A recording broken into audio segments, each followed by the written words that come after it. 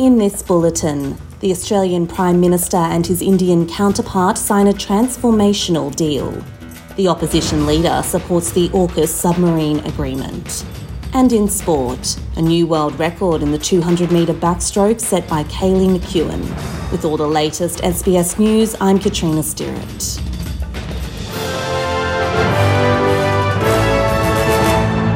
Australia is set to sign a wide-ranging trade deal with India by the end of the year. At a joint address with Indian counterpart Narendra Modi, Prime Minister Anthony Albanese has confirmed the two countries had finalised agreements to boost economic and cultural ties. The Prime Minister says it is an important day for both countries. This transformational deal will realise the full potential of the bilateral economic relationship, creating new employment opportunities and raising living standards for the people of both Australia and India. The pair have also announced an Australia-India Solar Task Force co-chaired by Australian Professor Renate Egan, one tangible outcome from discussions of the need to address climate change. The nations are also set to work more closely on supplying critical minerals as India seeks to meet ambitious goals of 50% renewable energy and 30% electric vehicle usage by 2030. Opposition leader Peter Dutton says the Liberal Party are willing to support the government's decisions regarding the AUKUS agreement. Mr Dutton says it is in the nation's interest for the coalition to offer bilateral support for the nation's defences.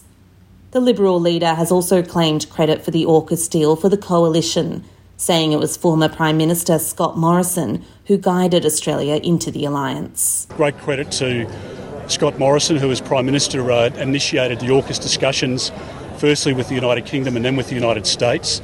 The deal that we've put together with our two most important partners comes at a crucial time because, as you know, as even the Defence Minister and the Prime Minister has pointed out, we live in the most uncertain time since the Second World War, and it's important for us to have the best capability in the world.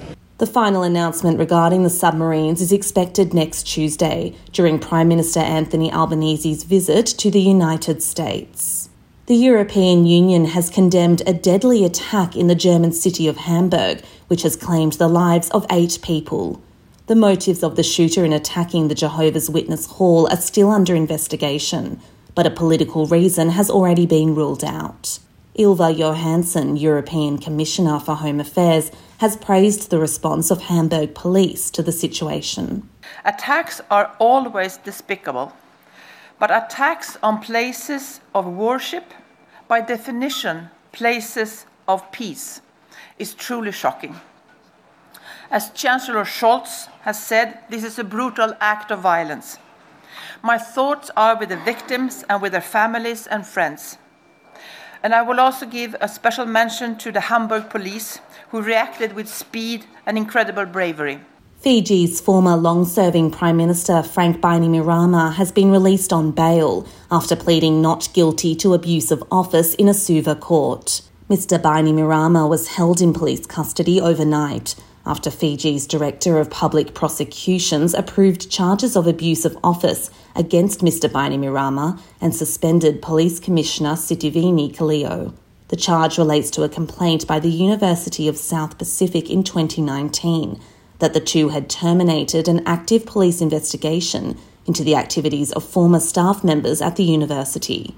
Speaking outside the court, Mr Bainimarama has said he would contest the allegations. I want to tell you that I served as Fiji's Prime Minister with integrity and with the best interest all Fijians at heart.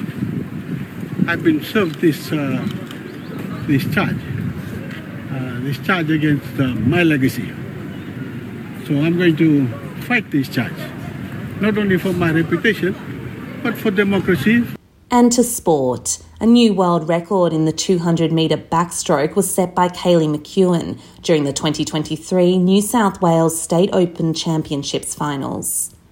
The triple Olympic medalist was able to complete the race in 2 minutes and 3.14 seconds, taking the record from the previous holder Regan Smith of the United States, set during the 2019 World Championships of Gwangju, with a margin of 0.21 seconds. Queensland-born McEwen had won gold in the 100-metre and 200-metre backstroke during the Tokyo Olympics in 2021. That's all this morning's latest from the SBS Newsroom. I'm Katrina Stirrett.